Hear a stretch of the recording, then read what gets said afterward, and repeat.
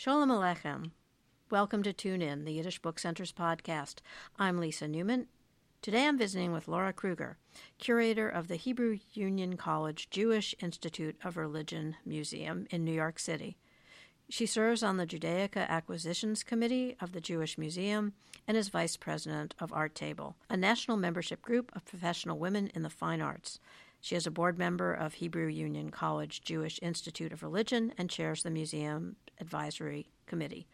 Laura Kruger has curated over 120 fine art exhibitions and contributed to numerous catalogs.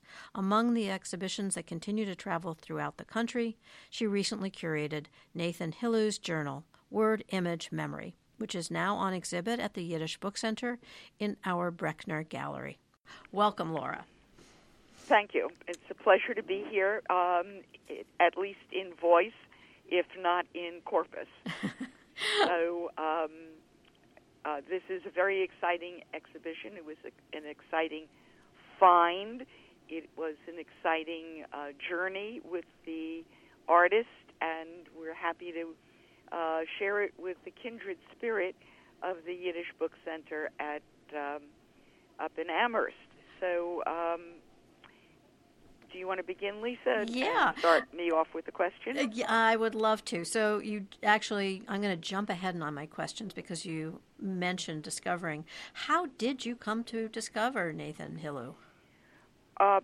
About 5 years ago, or 6 years ago now, I received in the mail an invitation to attend a senior citizen art exhibition sponsored by a senior citizen program on the Lower East Side, an art program. And the featured drawing in this Xerox flyer that was sent to me was of a scene on the Lower East Side in a very loose style, but the artist's name in small print was Nathan Hilu. Hilu is a very unusual name. My family had and has a very good friend dating from the Second World War, a fellow by the name of Sam Hilu, a renowned importer of textiles and expert in Far Eastern textiles. And Sam had been an aide-de-camp for an uncle of mine who was in the military during the Second World War. When the war ended, Sam decided not to go back to his hometown, which was a small rural town in the middle of Pennsylvania, but to use the GI Bill to travel around the world. Sam has been a lifelong friend. He is the only person that I have ever heard of that had the name Hilu. And so on a whim, I picked up the phone and I called Sam. And I said, Sam, how are you, etc. I've just seen the work of a guy by the name of Nathan Hilu. Have you ever heard of him? He said, of course, he's my older brother. Huh.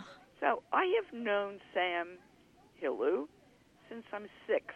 Wow. A long time, and not just as a passing thought person, an actual person who from time to time lived with my grandparents, lived with my parents, and it impacted on my life about art that was not mainstream art, because Sam was a person who actually collected and promoted and sold art from parts of the world that in my youth and up until very recently were yet undiscovered. So I thought, well, Sam knows Nathan Hilu. I ought to go down to the Lower East Side and take a look at this senior citizen art exhibition. And I did. And it was terrifically energized, focused on the vitality of a bygone era. Because here was a man who was literally redrawing his past in the present time, but not nostalgically. with vibrancy as if it was happening today. When we did the exhibition, we called it Nathan Hilu's, we here at Hebrew Union College, we called it Nathan Hilu's Journal, because in essence, it is a journal of his life in words, in images, and in memory. The memory is not something from the far distant past. The memory is as of this moment.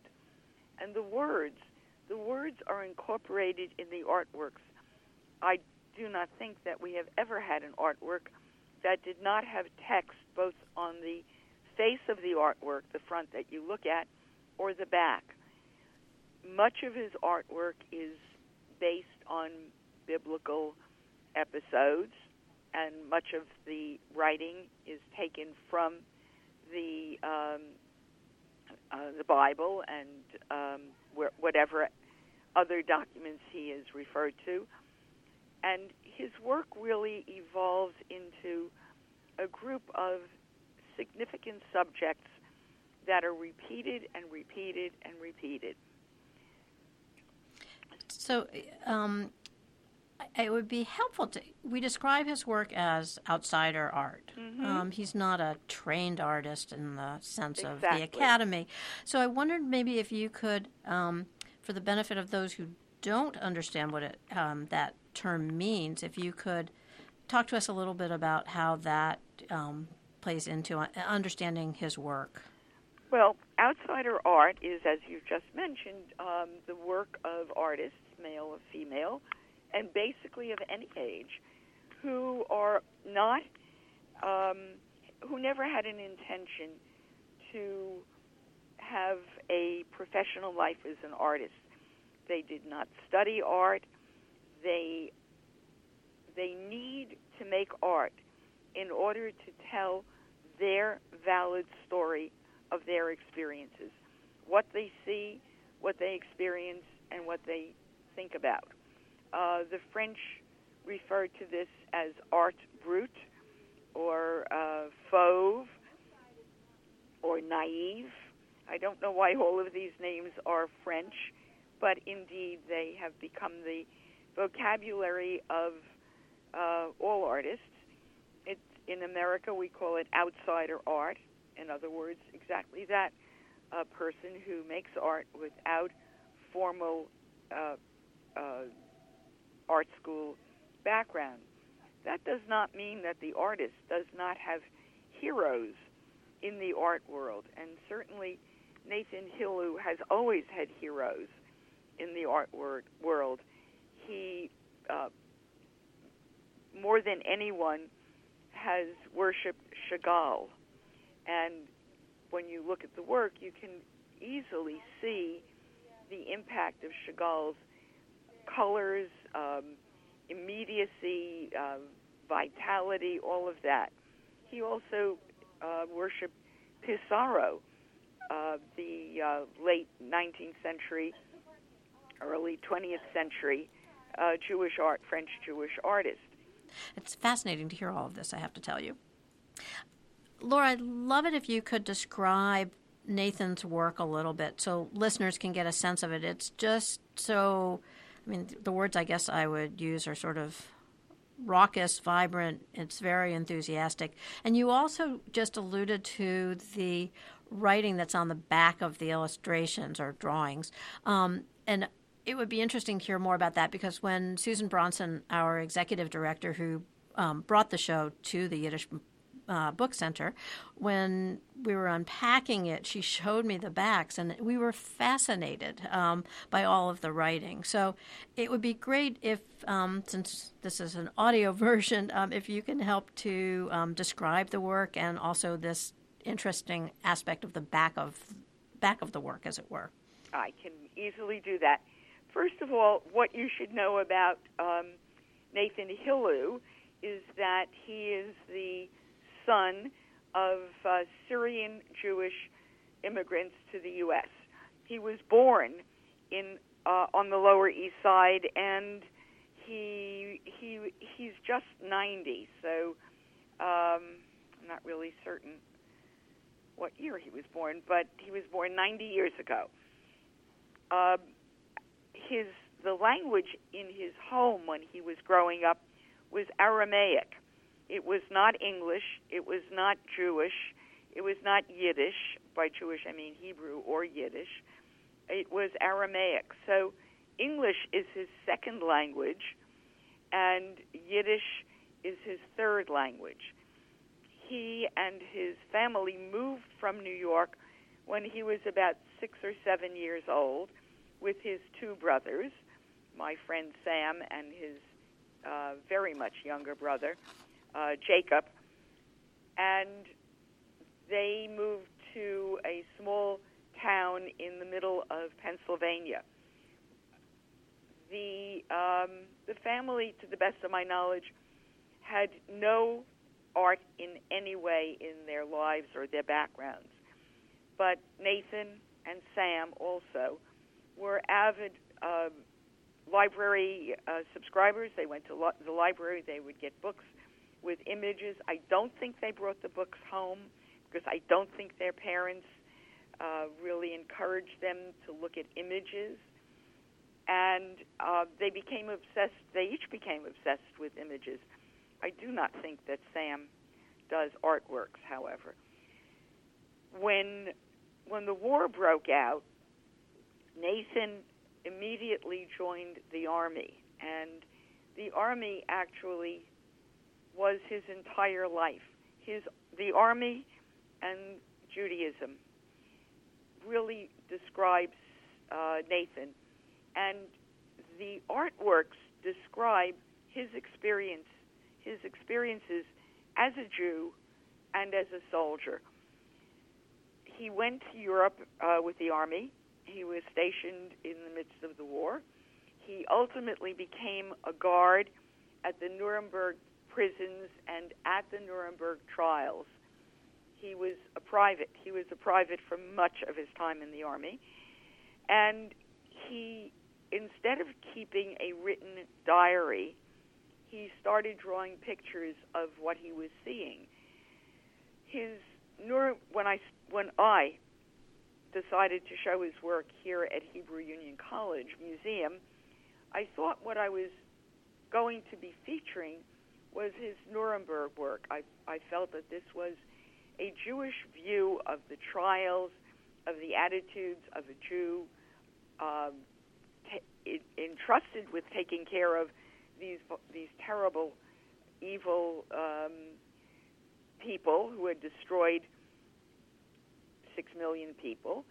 And I thought that's what my focus was going to be. But as I started to know Nathan more fully, I realized that I could never tell that story unless I told his passion for Judaism. It's a passion that could be described as wide-eyed and completely naive and trusting in the swallowing of the stories. They are as vivid and vital to him, the biblical stories, as anything that you could look out of your window and see today. The texts on the images are an enforcement of the images, just in case you, the viewer, do not understand why he has done this particular drawing. He is going to tell you in no uncertain terms. And so one of the Nuremberg images that we have, I don't think you have in the show right now, but in the Nuremberg ones, he always marvels that he, a PFC in the U.S. Army, a Jew, is guarding these Nazi criminals. The amazement that he is there. It's very much the Kilroy was there. The U.S. government entrusted me to guard these people. But basically, to go back to the work about the Lower East Side and his embrace of rabbinic Judaism, he claims that a grandfather of his was the chief rabbi of Damascus, Syria.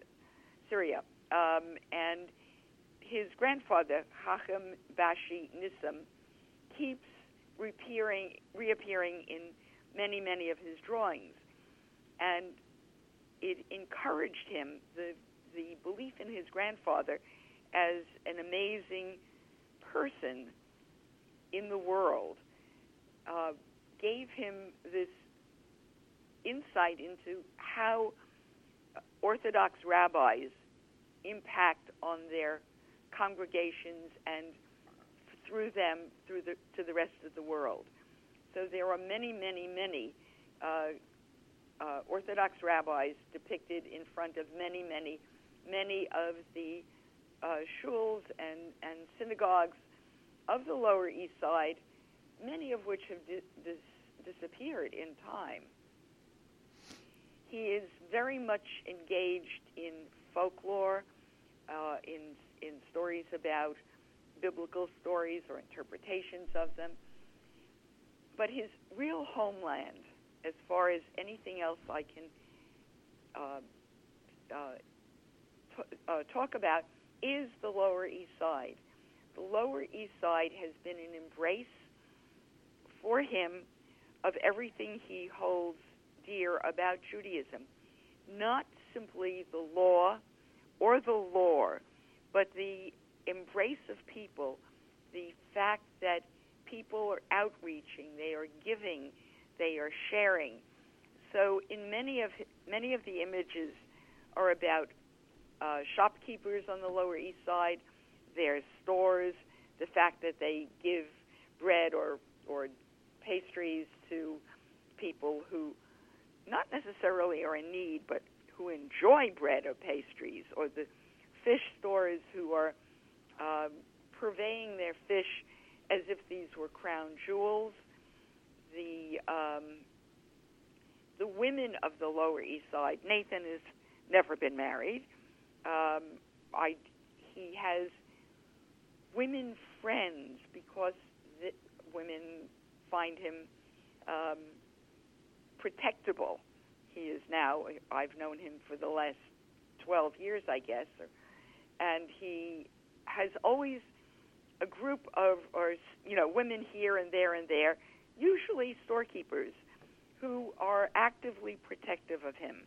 And he does drawings for them. He currently draws on shirt cardboard, the kind of cardboard that a laundry would fold and pack a man's dress shirt in.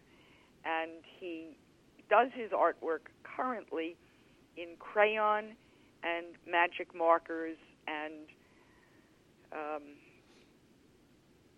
almost always uses collage.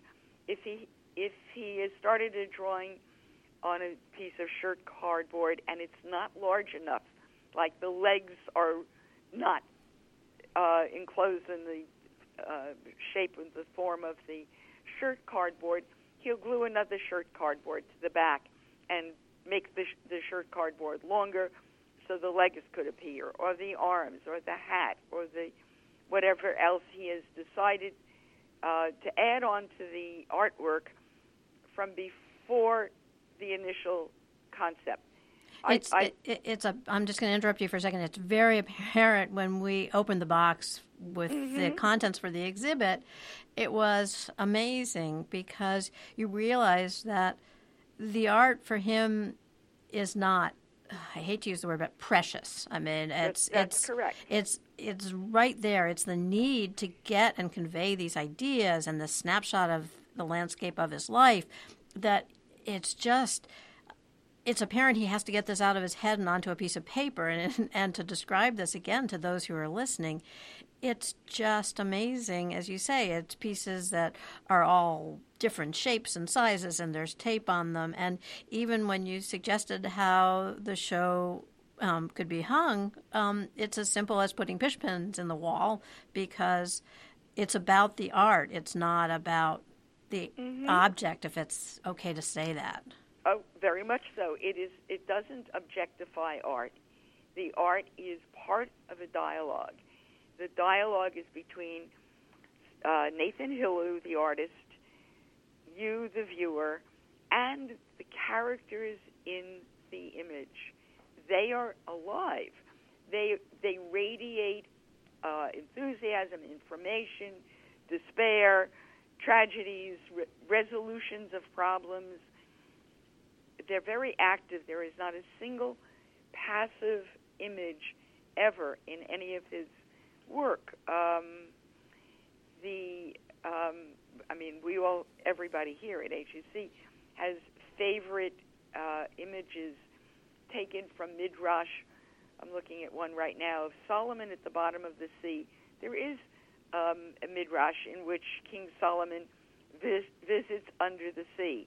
And in this particular one, King Solomon is in a diving bell, one of the bathyspheres that you would connect with air hoses to a ship, and he's lowered below that. The bathysphere is sitting on the back of a swimming turtle, and he is talking. King Solomon is talking on a microphone to the ship above him. King Solomon is, of course, bearded, long-haired, and wearing a crown, as a king should. But this is not a fantasy. This is a reality. Mm-hmm. Why should this not have been what was meant by the myth of Solomon visiting the bottom of the sea? Well, these are just wonderful works, and I do hope that all of our listeners can make it to the center to see the exhibit, which, given how prolific Nathan is, we've just actually reached out to you, and we're expanding the exhibit here beyond the Brechner Gallery into a second gallery because there's enough work to fill yet another gallery. Yes. Yeah. This is a man who doesn't stop making art. Every week, this is a 90-year-old man who has his only career, if you will, has been the U.S. Army. He was, in the Second World War, he re-upped several times. He served in Korea, not in the fighting troops, but in the civilian reconstruction period. And his only source of income, other than the occasional sale of an artwork, and artwork is my term, these are almost a piece of his life. He's very happy to share with them. He brings to us a shopping bag every week of new drawings. The new drawings are not always new things that have occurred to him. He frequently reworks his past. And so in naming the show, Nathan Hilu's journal, Word, because they always have word, the image, and memory. The memory is as real to him as somebody he's saying good morning to. Well, Laura, I thank you for joining us and giving us some insights into both the artist and his work. And also, it's wonderful that you picked up on that invitation and followed it out of curiosity. And what it's led to is a really engaging, informative, wonderful, and celebratory in a way, exhibit. So yes, very much so. That's what he's about. He's about celebrating life and Judaism. Well, thank you again. It's delightful as always to speak with you, and I hope others will join us here to see the show. Thank you. It's a pleasure. Bye-bye. Bye. You've been listening to Tune In, a production of the Yiddish Book Center in Amherst, Massachusetts. To subscribe to this and other podcasts, visit our website, yiddishbookcenter.org. Our producer is Sarah Bleichfeld. I'm Lisa Newman. Be well, be healthy, and tune in again soon.